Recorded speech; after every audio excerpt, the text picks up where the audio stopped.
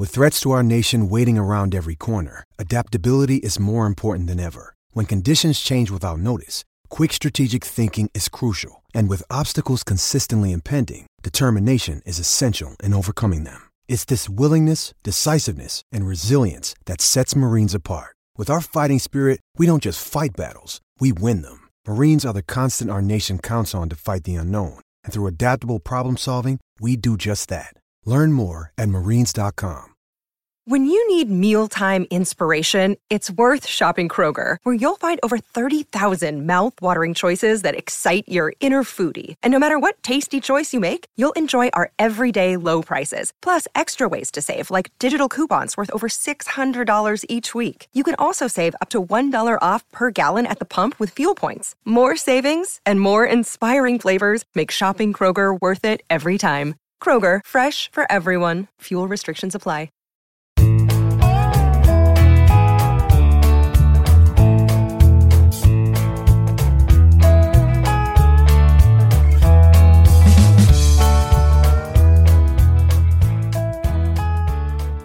Tuesday, January 26th, and you're tuned into the Cleveland Baseball Talk podcast. I'm Joe Noga, joined by Paul Hoynes, our Tribe beat writer. Hoynesy, the Indians are in agreement with Cesar Hernandez on what appears to be a one-year deal with a club option, all pending a physical. This is the first sort of, besides the Francisco Lindor and Carlos Carrasco trade, the first big move of the offseason for the Indians. It very, very similar to the first big move of last offseason for the Indians. Yeah, the first and only move of the last season, the free agent season last year. Hernandez, we saw him last year a lot, Joe. He played 58 out of the 60 games in the 60-game sprint. Solid guy, switch hitter, led the American League in doubles. And I think it's a good sign. And, we kind of always expected that, they had pinpointed him. They wanted him back, and Cesar during the season said he'd love to come back. Yeah, we don't have specifics yet on the contract, numbers or anything like that, or what any potential options or buyouts would be in that regard. But you got to figure Hernandez would at least go up somewhere from that $6.25 million that he made on the one-year deal last year. He did improve defensively. We won his first Gold Glove and put up nice, defensive metrics in defensive runs saved and outs above average, things like that. So, it was almost like coming to Cleveland sort of unleashed Cesar Hernandez and sort of let him blossom more as a player. Even though he was at the time a 7-year veteran, now 8 years, he finally sort of really came into his own in Cleveland in a situation where he was definitely needed. Yeah, and it's important, Joe. He played. I like him because he's durable. He posts every day. He did that in Cincinnati during, across the 162 games. He'd play 156, 158 games, and he's versatile because he can hit in a lot of different spots in the lineup. And if you look at this Indians lineup, they lost switch hitters Lindor and Santana. And we know how much Terry Francona loves switch hitters to balance the lineup, and he gives you one back. So now you got Jose Ramirez and him, and you can, if you were looking for a leadoff hitter, maybe it's Hernandez because he did that. That's the job he did last year. Yeah, I would not be surprised if you can pencil in Cesar Hernandez, if he stays healthy, in that leadoff spot at second base for 150 some games next year, as a guy who will definitely play every day in that way. He also, like you said, he handles the bat real well, can be versatile within the lineup. Does he bring like some sort of stability to that infield? Now, your question marks are going to be at first base and shortstop. So you've got Ahmed Rosario, you've got Andres Jimenez that you could plug in at short. Bobby Bradley, Jake Bowers, Josh Naylor at first, unless they go somewhere and bring somebody in to play first. Just having Jose Ramirez and Cesar Hernandez and knowing that you can pencil them in in ink in that lineup for most of the games. That's got to be reassuring for Terry Francona. Oh yeah, that's a huge sigh of relief, I think, for Francona, because really, once when this offseason started, we knew Lindor was going to get traded. Hernandez was a free agent. We still don't know about third base. Those are you have question marks on 3 of the 4, infield positions. And now, the thing is, Joe, now what do they do with, you've got Hernandez at second base. He's a stable, established player. Now what do you do with Jimenez and Rosario, who plays short, and how does that work? Does one guy play short and the other guy's a utility guy, or is it vice versa? What's your best guess? Because I have thoughts. I have thoughts and maybe predictions, but I want to hear what you have to say about it. I think it looked like Jimenez played more around the diamond than Rosario did last year. But I think, you want a defender at shortstop. And, I think you've converted me, Joe. I think, Jimenez looks like the better defensive player. Rosario's the better bat. I think there's going to be a lot of at-bats for him, either in the infield, somewhere in the infield and in the outfield as well. I think he'll help the bench and could be kind of a super utility guy. Yeah, as far as a utility man, though, I think you heard Chris Antonetti and Terry Francona mention Yu Chang more than once this offseason. They've said Yu Chang. So Chang's got to be in the mix. And if he hits the way that he did in summer training camp last year, he's going to force the issue there. He's a young player. You're going to have him on your bench. He might not get a lot of at-bats that way, but what he showed last year and how highly they think of him, I got to believe he takes over that role from Mike Freeman for sure. Yeah, I mean, that's interesting too. But I think, what are they paying Rosario $2.4 million? Yeah. And this team isn't going to pay him to sit. And unless they've got a trade worked out for him that he's going to get, dealt, flipped somewhere else. Maybe that's somewhere down the road happens before opening day. Yeah, if that doesn't happen in training camp, maybe somewhere early in the season or whatever, just to showcase him a little bit early in the year and then move him on, I could definitely see that happening.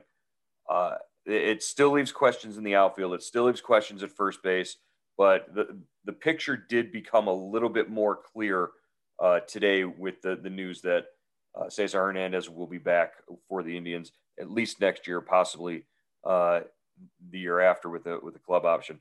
What do you think that does to potential lineups and where we've already mentioned, hey, he could bat lead off, but where do you think everybody else slots in, behind Hernandez as the leadoff guy? Boy, that's a great question. I was thinking you go Hernandez, maybe Mercado in the number 2 place. Ramirez in the 3rd, Reyes in the 4th, and then I guess we punt. I don't know. Well, I think you got to look at that 5th spot as maybe a platoon type situation with if Josh Naylor is going to play some left field, some first base. We don't really know where he's going to be for sure. Naylor could slide into that 5th spot. And if it's a left-hander on the mound, Jordan Luplow is going to be in that 5th spot. We already know that. And beyond that, you've got to wonder if Jake Bauers is in the mix. If this is a right-handed pitcher on the mound facing the Indians, Jake Bauers maybe at first base. 7th spot could be Daniel Johnson in right field, who's a left-handed bat. He likes to bat Roberto Perez in the 8th spot. So put him there, and then maybe Jimenez. Jimenez is a lefty-only bat, correct? I think I believe he's left-handed only. Yeah. So he's not a switch hitter. I know that. So then he plays mostly against the right-handed pitchers. If you need to platoon most with Rosario, I don't know about platooning him, but they're not going to face a lot of lefties. Who has the most? I think the White Sox and the Tigers have a couple of lefties in their rotation each, so that'll be interesting. The young kid, Tarek Skubal, I think, in that's a lefty. And the So, yeah. that gives you a lineup right there of what you're working with right now, assuming they're not bringing other people in. Against lefties, you also got to figure against righties, you also got to figure Bradley Zimmer somehow fits in that mix somewhere maybe. So yeah, that's a lineup that does not terrify me right now. No, I mean, except for Jose Ramirez. There's not a lot of power there. Reyes is really going to have a good season in the middle of that lineup to protect Ramirez, or Ramirez is going to have to protect him, no matter how they flip flop those guys. That's going to be a key thing, and they're going to have to get. I don't know, Joe. Do you think they're done dealing? I think it's going to be interesting to see what exactly they paid Hernandez, because then we'll get an idea if there's any money left, from the Lindor Carrasco deal, so they can maybe go out and add another. Who knows? Maybe they go after an established, first baseman or some kind of outfielder, platoon guy. I'm not sure, but somebody with some pop. A lot of what's being talked about is Eddie Rosario as a possibility. He's going to be way too far out of their price range. He's going to ask for at least 3 years with maybe an option, and he's going to ask for, it's got to be close to $10 million a year. I can't imagine them paying Eddie Rosario that much. Over the next, there's guys out there. We've talked about this. Outfielders. We've talked about Duvall. Mm-hmm. Didn't make that much money. Pilar last year. Even Gardner, Brett Gardner. I don't know if he would. Oh God. We could watch him pound the dugout ceiling with his bat. Unbelievable. But what about a guy Michael Franco? I mean, could he play first base? He could. I guess he played third base last year for the Royals, right? Yeah.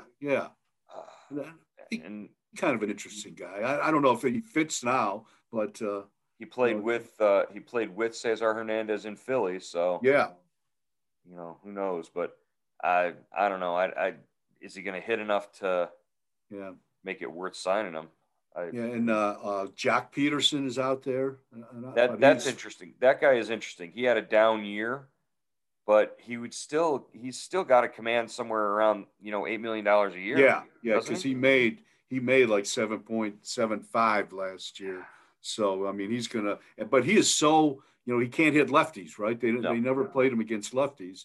So it would be interesting to see if the Indians would give him a chance if he could, or if you're going to pay him that much, do you pay a platoon guy that much? This team. That's the thing. The Indians need a right-handed bat. They need somebody who can hit. They need a Jordan Luplow plus. Who could play more like play every day. So I don't know. There's a lot of possibilities out there. Like you said, they might still be working some sort of trade angle with Rosario, in terms of teams that don't want to go out and sign a Marcus Semien or an Andrelton Simmons that might cost a little more. At least you've got cost control with Amed Rosario, for this season, for a team looking to pick up a shortstop. And Jackie Bradley Jr. is out there, but he made like $11 million last year, and I just think he's going to be too expensive. I love him defensively, and he has had some good seasons offensively, but I think that's just a little too rich for the Indians' blood right now. Right. Well, okay, we did post a lot in subtext this afternoon about this signing of Cesar Hernandez. Let's jump in and give you read some of your responses to the reaction to bringing back Cesar Hernandez. Let's see, this texter from the 407 area code says, glad to have him back, but he feels it's better to stop there. Would rather see the kids get a chance at other positions this year. They offer about as much as the guys being mentioned on the downside of their careers who would impede somebody's development. We are not a world championship team this year, and despite the front office and Dolan says that we can't truly believe we are not withstanding our pitching staff. So this guy says, hey, there's no point in going for it this year. We're not a championship team. Why not give the younger kids a chance to play? That sure sounds like a rebuild, and that's not what the Indians are into, huh, Lindsay? Yeah, Joe. Everybody says let the kids play, and then by mid-June, when they watch the kids play, they start talking about, okay, let's trade. This cheap owner couldn't bring the right kind of players together. The veteran guys, they're not going to win anything. They're going to lose 110 games. If you say let the kids play, there's always the other side of the coin to that. All right, here's a response from Dave in Avon. He says competition at spring training will be helpful to everyone. I'd have to think Chang is going to be told that he's going to be given a good look and may have an edge because Jimenez was rushed a bit to the majors and might be helped by a year in Columbus. If Rosario can play the outfield, it helps, and spring training will define where he's best able to help the club. Better that we have some small excess of competent players due to the return of Hernandez than scratching our heads over who plays where, and that's the only option we have. So Dave in Avon says it's a good thing that they have one too many shortstops right now. And I guess that makes sense. It's just, eventually you've got to find, like you said, you're paying Rosario $2.4 million. He's got to get at bats. Yeah, for sure, Joe. He's going to have to play. And he's going to have to play on, I would think, on a semi-regular basis, unless he's here to flip and to bring somebody else onto the club. I like Chang, especially the way he swung the bat in summer camp. And I'd like to see him get a chance, but he's one of those guys, it seems like the Indians may have the best intentions of playing him, but they always seem to put a roadblock in front of him, just like Bobby Bradley. He's Jesus Aguilar part 2 or version 2.0 in that regard, always seeming to have somebody jump in front of him for his position. And I think he's out of options, Joe. I think Chang is out of options this year. I mean, he had one left last year, and so it's decision time with him. Yeah, and he did come up and play, so I think you're right. Here's from the 440 area code. Like we said, maybe we package one of the shortstops with a prospect and get an outfield from a team that's rebuilding. Our farm system has some depth, so there's a vote for you for your line of thinking in terms of packaging somebody with Rosario to move him along. I did post an idea on a couple of these lineups and just to see what they said about that. Here's a guy from the 216 area code. He writes in, today, neither of those lineups against a righty or a lefty would create problems for any team in the major leagues. On paper, both are weak lineups, even if you're using statistics from each player's best season. That's kind of pathetic. Not knowing the finances on the Hernandez signing, the Tribe has to spend more of those savings from Lindor or from the Lindor trade and acquire and sign an everyday first baseman or outfielder. If they don't do that, they're better off working in Nolan Jones at some point and just living with his results. What's the supposed asking price for Rosario, the former Twin outfielder? So there's a guy who says really this lineup, neither of those two lineups that I put out there sort of intimidate anyone. They're better off just letting a guy like Nolan Jones do trial by fire. Yeah, well, I can see his point, but you don't want to bring. First of all, Jones he's playing out of position. He's got to learn a new position. You're going to bring him to the big leagues, put him in the fire, and sometimes that works and sometimes it doesn't. The last thing you want to do is ruin one of your top prospects. And I think you got to give him a chance here to learn a position. I don't think you can open the season with him, playing right field or left field. I mean, or even first base. I think you want to, give him a time. He hasn't played above Double-A yet, And I think you've got to give him some time to get seasoned, to get used to that, to get used to AAA, to get used to the new position, and then bring him up like they did with Mercado, 2 years ago. When he's hot, he can hit the ground running, and he's got a fighting chance. Does Jones open the season at AA or at AAA? Does he open the season at AA, or not knowing when AA is going to open? Right now that sort of factors in. So do you wait on him, or do you put it? I got to say he's got to open at AAA, right? Yeah, he's got to, because who knows when the AA season is even going to open, if there's even going to be a AA season. The way this, I know they've talked about, the AA and single A teams aren't going to have their spring training until the big league and the AAA guys leave the facility. So, at least who knows, but yeah, I would think he'd have to open it at AAA. So expect Jones, depending if the AAA guys don't really start their full training until the major league guys leave camp, is what we're hearing might be the possibility there. Don't expect Jones before May, anytime before May, if he makes his debut this year. And that's if he hits a AAA. Yeah, I think that's fair, definitely. Okay.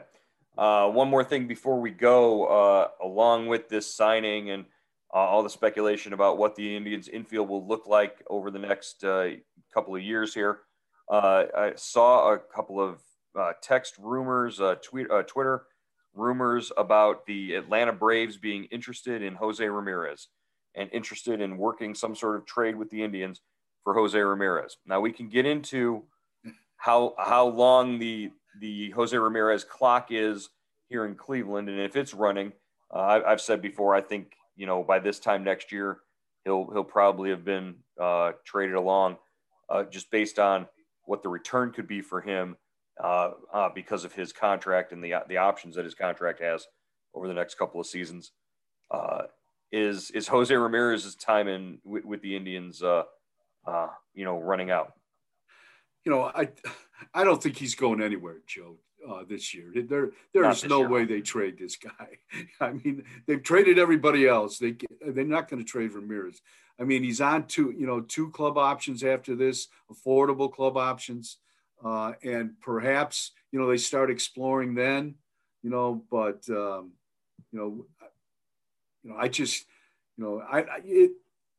just by this front office's track record and by the financial situation this club is in, you'd be foolish not to think they would explore those, moving him. But I think it all depends on Jose, how he plays, how his performance is. If he has another MVP type season, are you really going to trade him? And when you've got him, you've got him for, a song and a prayer here. So, yeah, you've got him affordable for the next 2 seasons after this. However, that you could really restock the farm system in prospects if you dealt him to somebody like in Atlanta who could use him.